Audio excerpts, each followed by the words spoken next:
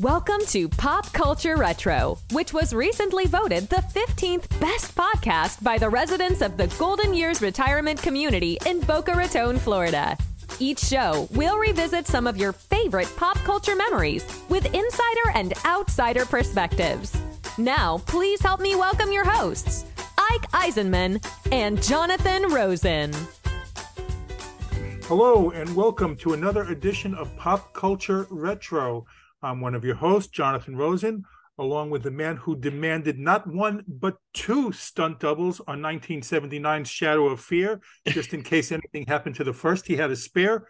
Ike Eisenman. Ike, how are you today? I'm great.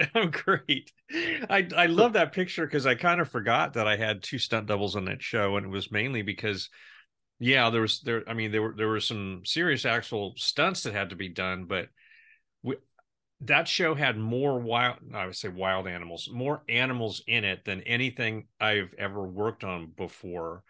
And one of those guys, sort of the, I don't want to say the younger looking of the two, but the more teenage looking one, he stood in for me when it came to like dealing with close proximity to the wolves and a lot of the dogs and some of the hairier stuff with all these different animals. Yet I still had to do a lot of the stuff myself, which was fun, you know. Well, I wanted to ask about that. Is that usual that there are two stunt people for the actors? Is that I'd never heard of that. I don't know what's usual or necessarily unusual, especially these days with all the action movies. I mean, you need different stunt doubles that have different skill sets. Not everybody can do everything. Like fighting versus driving a car. You'd have a stunt driver that drove for you. It wouldn't necessarily be the same guy that stood in for the more dangerous. Then you have somebody who there used to be the stuntmen who only did high falls from big heights into airbags. And as a matter of fact, see, we're already digressing. No one even knows what the show is about today. They're going to think this about this. I'll get to that. But I think our audience might be a little interested in these tidbits. The actual stuntman, and I have forgotten his name, who invented the airbag, did a stunt on Return from Witch Mountain. In the very beginning, when Anthony James' character is ordered by Christopher Lee to go climb up to the top of a building, and he's a fear of heights, and has him walk along the edge, and then he falls off. That is this particular stuntman, and that was what he did. He just did high falls, and he had he had the world record for the highest fall of 300 some odd feet. I'm not quoting it correctly here, I'm sure, but into an airbag. In the future, now it makes me think we should probably look in. I'll get on that to look up. Maybe we'll do a show on stunts and I'll try to get some stunt people on. Oh, that would be a blast, because I've always I worked with oh good gosh, the guy who directed Smokey and the Bandit. Oh, darn it, I can't remember his name. Anyway, he was the stunt coordinator on another Disney show I did called Fremont and the Mountain Men, or Kit Carson and the Mountain Men. And so I met him way back when he was a major stunt coordinator, and then he ended up becoming a director and directed the Smokey and the Bandit films and some other movies. Really, really, really wild guy. They're the biggest. Hal Needham, thank you very much. I knew you were going to look it up while I was yammering and stammering and stumbling over myself. Hal Needham, yeah, he was. The stunt guys were always unique, and we should do a show about it, because they were the biggest personalities on any set, bigger than any actor or anything. They were way bigger than life, and that's how they fed their daredevil. I am going to get on that. I think excellent idea. Now, as you can see by the picture behind me, today we decided we're going to do a show on children's television shows, from when we were younger. And this came about because when we were doing the Magic Garden show, I was all excited, and I kind of go, we have Carol and Paula from the Magic Garden. and you had no idea who they were, and it shocked me. And then we realized later that there are regional shows, and it never even occurred to me. And it makes sense, and I kind of didn't even think about that growing up. And so, whereas people like in the Northeast knew the Magic Garden, all my friends loved that show. You had no idea about them, but you grew up in a television show environment because your dad ran, was the host of a TV show, so which was the Cadet Don show, correct? Exactly. Yeah, that's what it was called.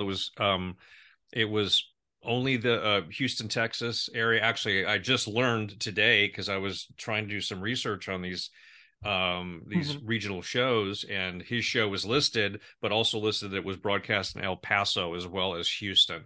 It didn't go as far and wide as Dallas. So it wasn't all over Texas. It was just like in a couple of cities in Texas. No, it was just in Houston, which is a huge market. I mean,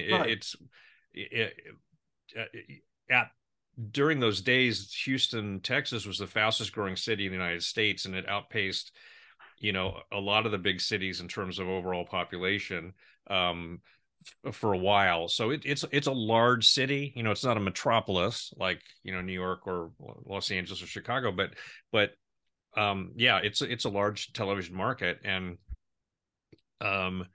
his show was on the air for 9 years and shares, I mean, from 1958 to, what do I say? I think we left 68, 59 to 1968, something like that. And do you know how? Yeah. I mean, do you know how he got involved in the show to begin with? I'm intimately involved with that story, because I did actually in terms of just some preliminary research for my memoir. I wanted to have a better understanding of how he got into the business, and I have all of his memorabilia from his career, because my father always wanted to be an entertainer from when he was a teenager. And when he went to college, he did all these theatrical shows and these kind of comedy shows, and performed and sang and danced and all that stuff in the Houston area. And I don't want to say he became a little bit of a known personality, but these were those were the talent pools for local television to go and find performers for whatever kind of programming that they wanted to put together.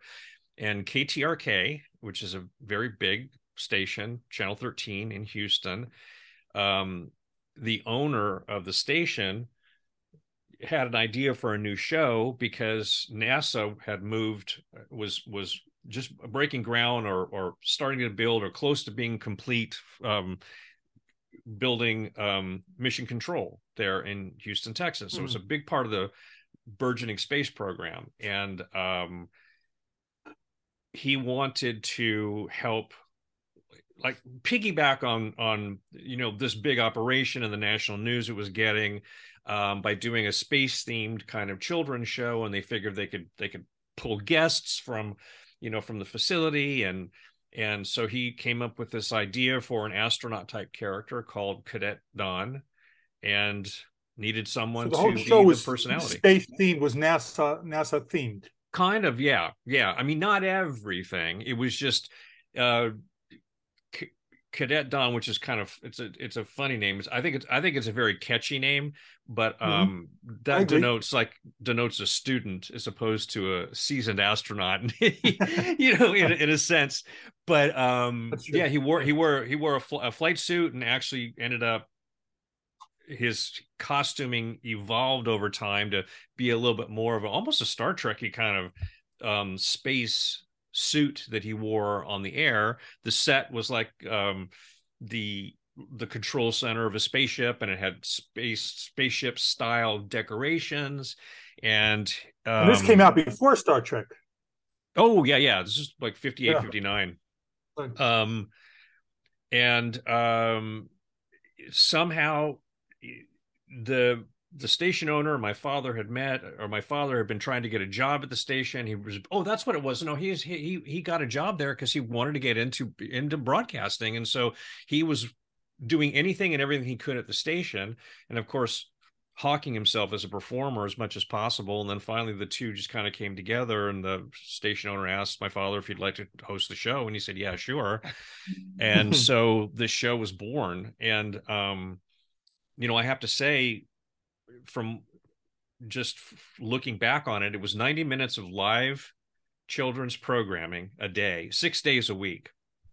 And I actually have a copy. I should have, maybe I'll be able to pull it and put it up on the YouTube version of our show, because I saw when he had one daily schedule left over, that my father did the schedule every day, came up with, whatever the segments were going to be.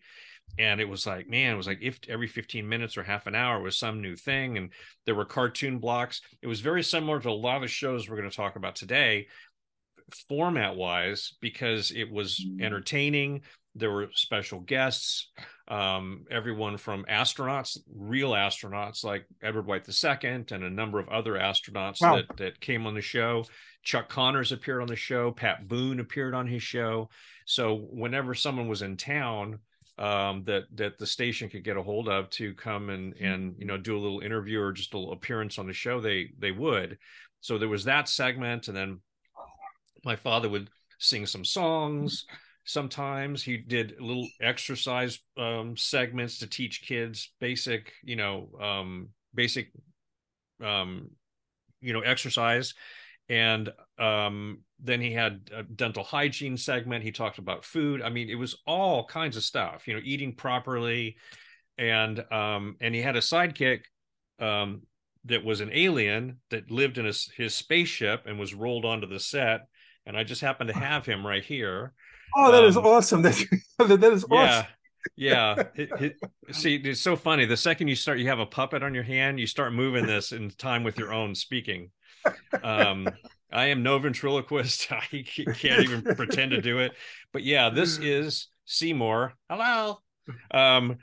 Seymour is made out of felt. And that's the original one. That's the one that was used. That's one of the original ones. Yes, there were about awesome. eight or nine of them over the course of time, because they fell apart. And my mother and my grandmother made these. So yeah, it's essentially like yarn, yellow buttons for eyes, and it's felt. And my father had his hand up inside the spaceship, and Seymour would come out and talk to the kids at home, and it was really great stuff. And the Kid at Dawn show was a very, very big hit in Texas. It was extremely I can imagine. Popular. That's what I was going to ask, because we're talking about like kind of like the height of like the space craze. You know, when NASA, like everyone's like, we're going into space, we're going to, we want to land on the moon. So this was like kind of, I could see this being really popular, especially in Texas, right there. No, it definitely was. And, there is a Cadet Dawn Facebook page around, because people like to reminisce about it and post some things, I think. Oh, I didn't know that. Yeah. And one of the biggest things, and again, this was something I kind of learned, was a common thing that was done on a lot of these shows, especially if they were live shows. There was something about engaging the audience and saying hello to children, by name or whatever, to personalize that experience between the young audience member and the show hosts. My father did a segment. So like kids would write in, and your dad would address kids. Well, no, I mean these other shows did this. I don't know if that's where my father got this idea, but one day he thought, how can we make this more personal? So it's like I'm actually talking to you at home. So one day they just decided they were going to announce 3 birthdays. Kevin, happy birthday today. Your present is under your bed, so go take a look and find it, and happy birthday to you. And he did the same thing to like 2 or 3 other boys and girls on the air, and they literally got swamped with letters by the next day. People coming to the station and dropping requests off. Will you please announce my child's birthday on the air? This is where his present or her present's going to be. This is their birth date. And it just became a huge thing. And if you, I haven't really looked at the Cadet Don Facebook page in a very, very long time, but a lot of people who've posted things on there have said, "Gosh, I remember when he told me where my birthday present was. It was the most amazing thing. It was incredible." And there is a fantastic story that followed my father all the way through his career. He eventually left, the performance side of show business and became a prop master for movies and TV shows. And he was working on a series with Randy Quaid and Jonathan Winters, and I forgot the title of it. But when Randy realized who my father was, he absolutely flipped out. He says, "You're Cadet Don. You're Cadet Don. Oh my God, I've met Cadet Don." Because he and Dennis Quaid were from Houston. That's where they grew up. And one afternoon, Randy got on the speaker and asked my dad to come up to the booth. There was someone he wanted him to meet. So my father goes up there and he walks into the control room, and there sitting Dennis Quaid and Meg Ryan. And Dennis just turned into a little kid and said, "Oh my God, it's Cadet Don. I got to tell you, I got my present. You told me where it was and I got it." I mean, so this was how powerful this stuff was on these shows. And I know Magic Garden did something similar like that. They would mention names or say names or something like that. And a lot of people said, "Oh, you never said my name, or you said my name." And so right. there was definitely across all these local children's shows, something consistent about doing things like that to engage the audience, to bring the kids into the show, and my father's show was no different. So yeah, he was quite the celebrity in Houston. He did personal appearances all the time, and we never had to pay for food at Jack in the Box because they were a sponsor on the show, and so we ate there all the time, which was the coolest thing ever. I mean, to drive up to the window and have them just hand you food was amazing. So yeah, it was quite an incredible experience. And yeah, it was my first time on television. When I was 2 years old, I appeared on his show. So you made your show. So he brought you on. You on frequently, or what we did was, I think we made it. My brother and I both. By the time I was 2, I guess I was well behaved enough. And actually, as anyone who's watching the YouTube version of this will see, right now I'm going to be running my video clip that I have. It's probably the only footage from my father's show that's still in existence, and only because someone his close friend, it was a cinematographer, filmed me on his show from off camera with a 16 millimeter camera. So it's visual material of me on the show, having my birthday, opening my presents. A couple of the guests, one of the guests on the show is giving me presents, and a little bit of the set and my father's setup on the show. So after 2 years, every birthday subsequent to that, my brother and I would make an appearance on the show. Yeah.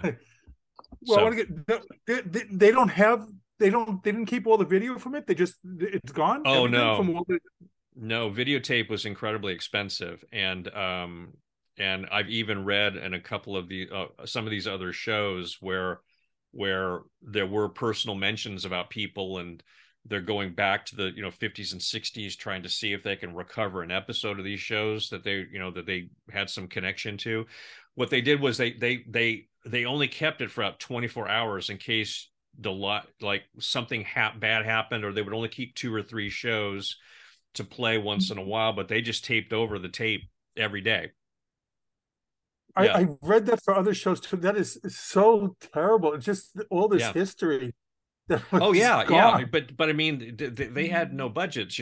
These were local shows. They were national shows. The national shows, of course, were taped and then distributed syndication wise to other stations. So they had to provide some kind of a hard copy for them to be able to be broadcast. I But think it's on national shows too. The same practice was done.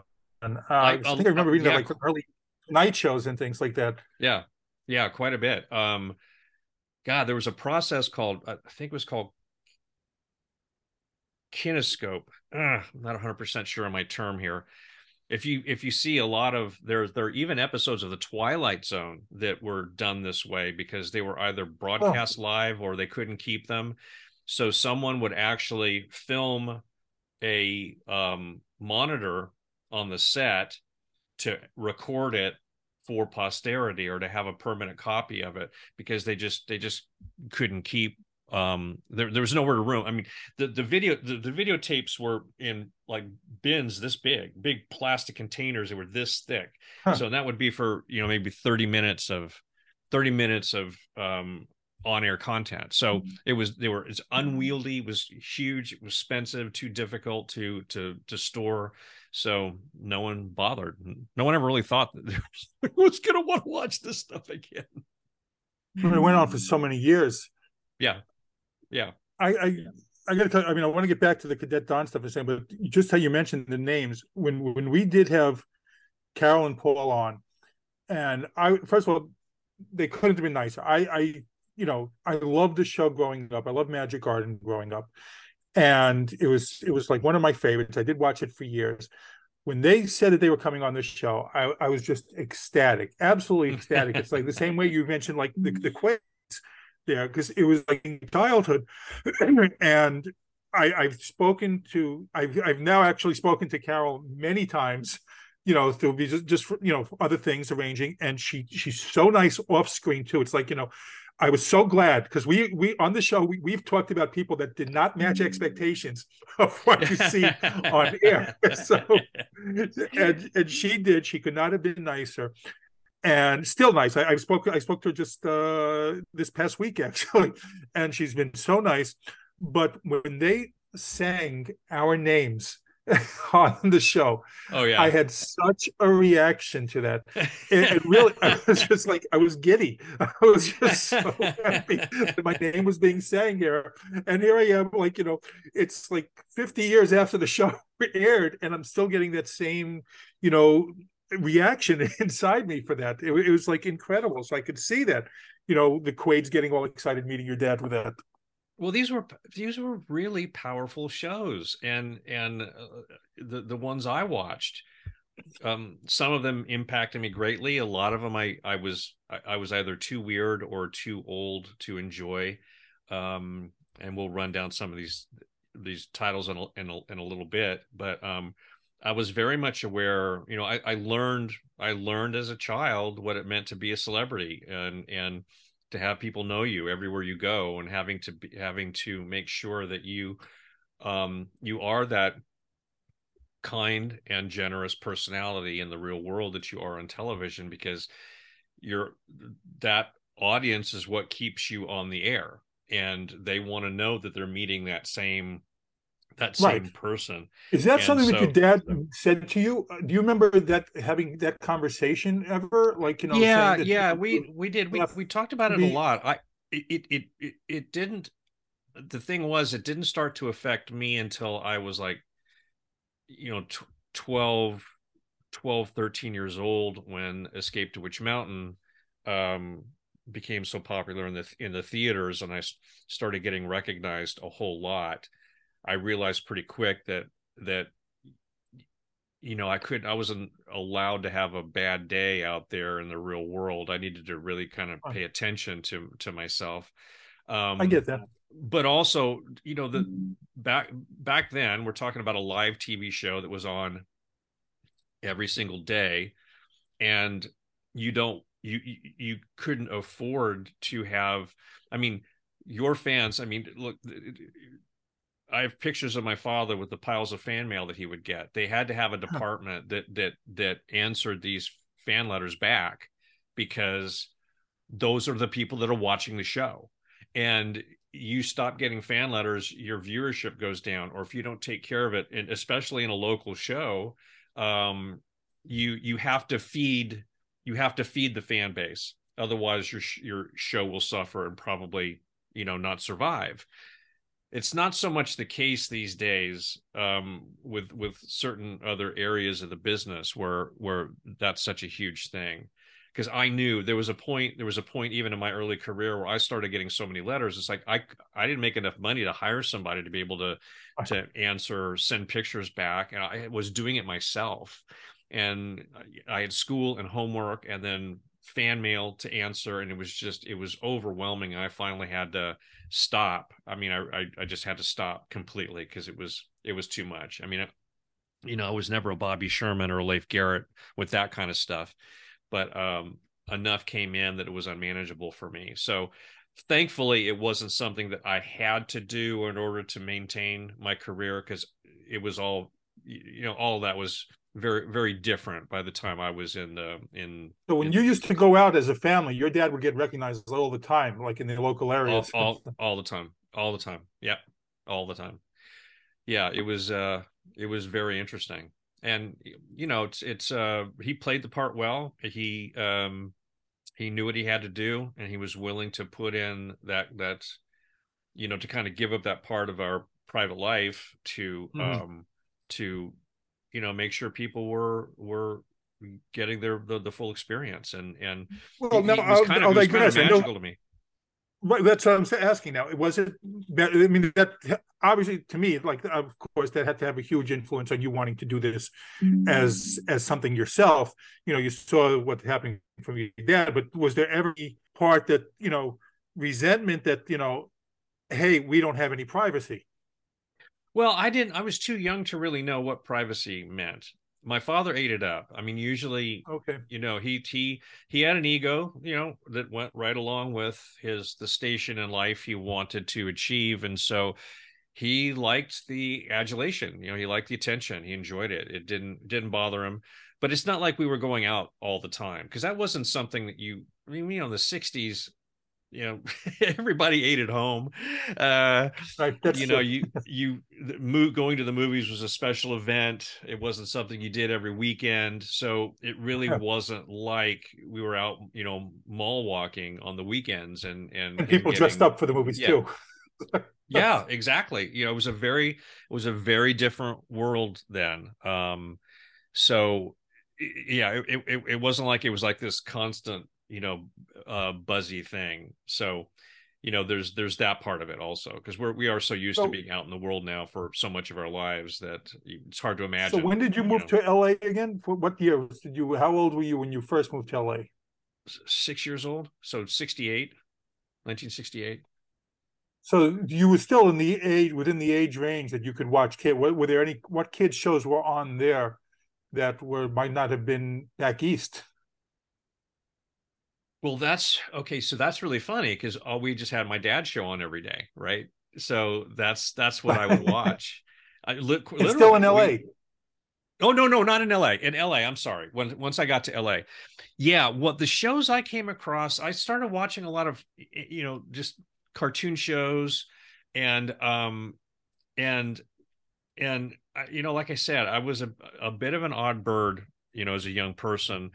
Things like Captain Kangaroo, I thought was silly. It was too young. It was too young for me. And one of the shows which I wanted to bring up here, because I found it particularly fascinating in reading the backstory about it. It's made it even more interesting to me, was Wonderama. I loved Wonderama too. Yeah. That was an amazing show because first of all, I didn't remember it was this long, but it ran for 3 hours Sunday mornings, because there really was nothing. I mean, you had your Saturday morning content, but Sundays was mostly like religious shows or news shows, or I don't know, stuff like that. And Wonderama was like the sole bastion of children's entertainment on Sunday mornings, kind of. And so I watched that a lot, because Wonderama, their format was, and we almost should have had it be a part of our variety shows show, because it was a 3-hour variety show. There was a principal host. He was funny. He could do skits and he sang. There was a live audience with the of children. there that he would engage with. The kids played games, would participate in little contests and win huge prizes. I mean, it was one of those things where the child that won would end up being handed like this stack of games, board games, and all this huge stack. And I just thought that was the most amazing thing I'd ever seen. I wanted a stack, someone to just give me a stack of games. It just seemed so cool. And so they had celebrity guests on. I mean, I saw it was like everyone from Evel Knievel to Jodie Foster to all kinds of people have appeared as guest celebrities on the show. And then, of course, they have cartoon segments because all these shows, you had to fill a lot of it with cartoons. So that was something I watched. I watched the Banana Splits. I love that show so much. And yeah, that was a wild one. And actually, in point of fact, my father, who left the children's show world, moved to Los Angeles to become a quote unquote legit actor. And he ended up landing himself another children's hosting gig that he really hated. I got to be honest. He was not happy about it. And he just said, I didn't come out here to do another kid show. Good God. But Which show is this? I forget what I forgot the name of it. It was just one season, but it was like there was a kids game show, and it was primarily a cartoon show, and he had a Banana Splits character on it. So they showed Banana Splits cartoons, and there was one of them dressed up in one of the Banana Splits characters' costumes. And, here he was again, just kind of doing the same old thing. And so he ended up, I think he actually left it at a certain point. Oh, did he? Didn't want to do it anymore. Yeah. I mean, I don't know. I think there's a lot of those personalities that just do that. They're perfect for that for that segment of entertainment. And many of these people, like even from Wonderama, came from other children's programming, regional shows in other markets, and that's just what they do, and they're really good at it, which is why they were so popular, and they did so well. But anyway, yeah, that was my little list. I loved Wonderama as well. I loved the Banana Split. I loved all those Croft shows. And Sid Croft was another one that when we had him on, that I was just like, in awe, getting to talk to him because of all that stuff. But and he also seemed genuinely nice person, like off camera. But we watched. But you had you mentioned before that you watched the first Sesame Street. I love Street as well. Those weren't local ones, but those were the kids programming. And the loved one behind me, Electric Company. It seemed at one point, I don't remember when it was, like, you felt like you outgrew Sesame Street a little bit. And I don't know if it's the case. Electric Company seemed the next level to me, like the next age up. I don't know if that's even the case really, but that's what it seemed like to me. And it was like a little bit edgier, like, the characters were a little bit edgier, and Spider-Man on it, although we had like regular Spider-Man appearances on Electric Company. So I loved that. But I don't even think you, by that time when Electric Company came out, you were probably too old for this already.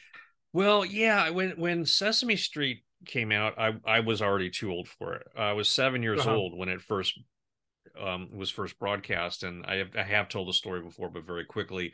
Right.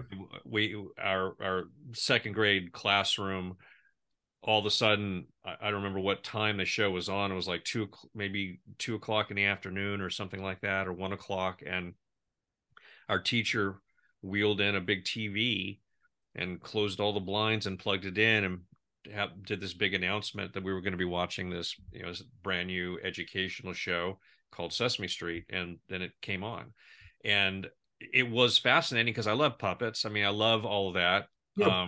That was fun, but it was so fundamental and elemental, which is what it's supposed to be. So I was already too old for it when it came out. And Electro Company, I never really watched. I just, I didn't want, I don't really know what Electro Company was about or how, what its structure was, but I just felt like, okay, I got to learn all day at school. On the weekends, I just want to watch cartoons or again, Sid Croft shows. That's really what I wanted to engage in. And I didn't, these other things it was too much work. My head was too full anyway. Well, Electric Company had Morgan Freeman, Easy Reader. I remember that. And so I've actually been trying to get a couple of people from Electric Company on here, but I'm still going to try. But Bozo the Clown, did you watch that? No, see, I freaking hate Bozo the Clown.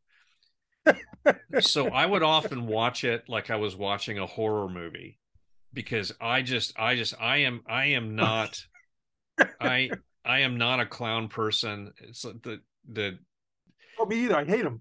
Yeah, I know you do. I'm curious as to why. But I find it incredibly bizarre.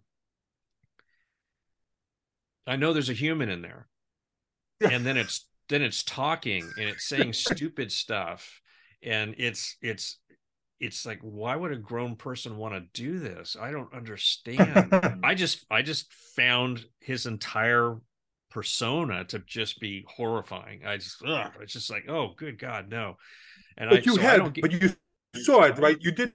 Here's the thing. I know it was national audience, but I didn't see Bozo. I don't remember ever seeing Bozo when I was in New York, and I don't know what. I never saw it till I moved, funny enough, to Florida, and we got cable, and WGN was one of the stations, and then I saw Bozo, and I was already older there, but I don't remember ever watching it when I was the appropriate age, younger. And that by the time I did see Bozo, it was like, so. But I don't remember seeing it in New York, and it must have been on because it was a national thing. But I have to look. But I don't remember watching it at all. It has an interesting history because it goes back quite a ways. Bozo the Clown, the character, started out as like a comic book with records, and then some. Okay, I'm trying to see what his name is here. Oh gosh, why? It's like his name was everywhere when I was reading it. Now when I'm looking for it, I don't see it. But the gentleman who actually came up with the idea of turning it into a TV show, basically came up with a brilliant concept. He bought the rights to the Bozo character, created essentially that Bozo look, the costume and the makeup and the hair and all of that. And then he licensed out the idea to Larry Harmon. That's it. Well, no, that's the actor. There's maybe it is. So it was purchased by Larry Harmon, created. There you go. Yeah, Alan. Larry Harmon. Yeah, there we are. Thank you very much. I thought that was the one of the actors that played him.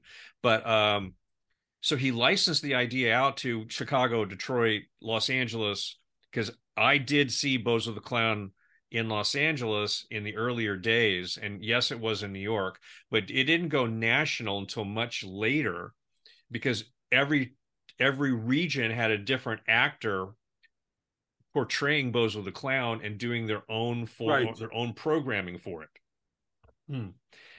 And then he decided that he wanted to make it a single performer. So he then eliminated that, created a show that then he could then they could syndicate to all those markets. So in other words, that was when it went essentially national, when the same show was being seen in every market. But up until like the mid 70s or something like that, what you were seeing was just somebody doing their own Bozo show in your city. So I thought that was. No, I don't think in New York when I was a kid. I'm looking at the history now, and I think it shows Boston and then later on Chicago, Massachusetts and Chicago. I don't think it was in New York when I was the appropriate age to see it. That's Yeah, what I'm I reading. had another interesting website up here It earlier showed it. It showed it in New York. that's what I'm trying to see. Yeah, Bozo the Clown, WPIX. I don't know Really? I don't know what period of time it was there. But yeah, and there were a ton of children's shows on in New York. And Willard Scott from the Today Show played him for a bit. Yes, exactly. Which is, that I can see. I can see that too. I have mentioned the clown story before. I have mentioned it. I'll to brief. Okay, I think I did mention it on the show. We had, and it never bothered me. We went to circuses when I was younger. My parents took me, and it didn't bother me. I was not a clown person, but it didn't bother me. But we had a paper mache clown hanging in the house, which I think I mentioned. Yes. Right. And it yes. constantly turned in. No matter how we did it, we adjusted the ropes. And no matter how you put it, we did it so many times, and it kept turning into the house. It was like kind of creepy, but all right, didn't bother me. Then I saw Poltergeist, and that stupid clown just terrified me. Terrified. And then after we came back from that, I wanted that clown down. I didn't want it in the house. I didn't want to see it anymore. It just absolutely terrified me.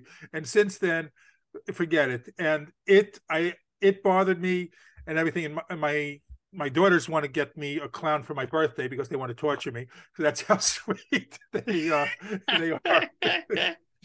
Well, I'll have to show up on the show one day in clown face, and yes, and we'll I absolutely hated it. Yeah, well, no, I mean, the thing for me are the clowns that talk, and that's just it. It's like the circus clowns and the TV clowns, they have to talk. That bothers me. I think one of the most important decisions that Walt Disney ever made was none of the characters in the parks that are in costume are going to speak, because you then the children can relate directly to that soft, fluffy, wonderful character and not have to engage with it in some way other than in a mime-ish sense. And there's a couple things about clowns. There was another LA children's show called Hobo Kelly that horrified me when it came on, because I was kind of clown history has been interesting to me. And so I did a little bit more research this morning, and some of the original clown characters, the concept of clowns were based on hobos or vagrants or down and out characters.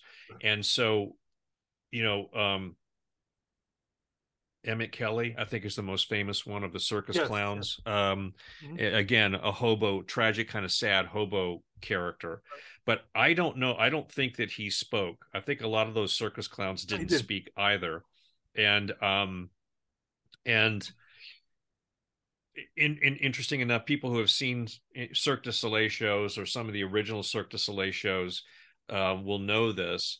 But all of their clown, quote unquote, characters are based on the French performance of clown, in the sense that they wear a red nose, no makeup, and they don't talk. It's all squeaky sounds, and it's all mime, and it's all physical comedy. And I love those guys. Those people blow me away. They're extraordinary performers, and they don't creep me out. But man, you put that white clown makeup on and the exaggerated smiles, and it's like this is supposed to be happy, fun, and engaging. Oh my God, I just want to run screaming from the building. Well, see, I find it much scarier when they don't talk. when they talk, I get see, when they won't talk, it's like, speak to me. Like I want to, they just give a little honk of the horn, and it would drive me nuts. But, yeah. Oh yeah. But see, I can get that too. I get that too. Both sides of it are equally strange. I mean, they just are. They just are. Well, I want to go. It's funny. All right, going back to some of the other children's shows there. Mr. Rogers, I loved, and that was everywhere. Oh gosh, yeah. And I even later on when I moved, there was a period even in my teens just like I guess watching back old Mister Rogers shows again. That was because it was still on at the time, and he just such an incredibly nice person. And you felt that warmth coming from him, that he genuinely cared about the kid. And I love seeing all the biographies about him afterward. He was really a nice person, so that was nice. Magic Garden at sometimes gave way to like another show which I do remember watching, but I was Joya's Fun School. But I would get angry when those days when Joya was on instead of Magic Garden. So this was good, but it's not Magic Garden. And she was a nice person also. But there was one also that we watched, which I don't know if you watched that, but I think it was national also, the Spanish one, Villa Alegre. Did you remember watching that as a kid? You know what? That sounds vaguely familiar. But no, I don't remember seeing it. Because I grew up because it was like Spanish themed, Mexican themed, I'm half Mexican, my dad was Mexican, so we did watch that a lot in the house, and I did love that show. And I also, that's another show that I've been trying to look for people who are on it to try to get over here. So having a tough time right now with that. But that was another one that I really enjoyed a lot, watching that one. Yeah. So I'm just trying to think if there were any other titles. Let me look at my little cheat sheet here for a second. Yeah, no, I mean, Romper Room I was aware of, but I didn't watch it. I watched Romper Room as well. And Romper Room is another example of a syndicated show, apparently, because there were different hosts in different cities. Each show had its own production. That I didn't realize either. Yeah, oh, wow. I just learned that this morning. It's an interesting concept and way of sort of creating a national brand without necessarily having to produce something expensive enough on a larger scale. Yeah. So it's much cheaper than just to do a local little each place to do one local show than to have just syndicated everywhere. Yeah. It's I don't know why. I don't know what the economics are or quite how it works, but the second you try to take they just wanted to localize the show and talk about things in the area. Is that another thing? I don't really know. I don't know that much about it, because the thing about every single TV station in the United States is essentially independent. They make deals with the networks, especially back in the over-the-air broadcast days. I mean, if KNBC in New York licensed the content from NBC, like the TV station licensed the content from NBC, or the same with CBS and ABC. You had to pay for that. It didn't just get sent to your station for you to be able to, because all your ad revenue is based for local stations is based on not only national ad revenue but local ad revenue. I mean, you got your local car salesman, and then Toyota advertises across the board. So it's a very complicated industry of licensing deals and money that goes back and forth and how that's paid. And there are even major markets that don't carry national shows because they just don't want to license that show. So you can't watch something in New York or Los Angeles that you might be able to see in San Diego, because that station just doesn't want to license it. They want to run something else. And it's very interesting. It's very convoluted in many ways, and I'm doing a terrible job probably sharing this information. But when you own your own station and you own your own content, you're not paying anybody else for it. So basically you're just paying your on-air personalities and whoever puts it together, and your camera people and sound people, and they're paid and done, and all the ad revenue goes to your station. It doesn't have to be shared anywhere else or in any other way. So interesting. This look, to me, this was a fun topic to cover. I just every show when I looked up was just like, smiles. I just smiled like, oh yeah, I love this. I love that show. And it was fun getting to watch old clips of that. And like I said, that's exactly why with when we did the Magic Garden one, it was just I was all smiles. I don't think I stopped grinning the whole show when we had them on.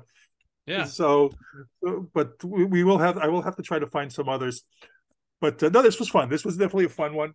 And let us know what you think. Let us know if there's shows that we're missing, if there's shows that we didn't cover, if what you thought of some of these. And if you have a fear of clowns as well. Definitely. But again, this has been Pop Culture Retro. I'm Jonathan Rosen with Ike Eisenman, and please subscribe. Thank you for listening to Pop Culture Retro, where no one was hurt during the making of this podcast.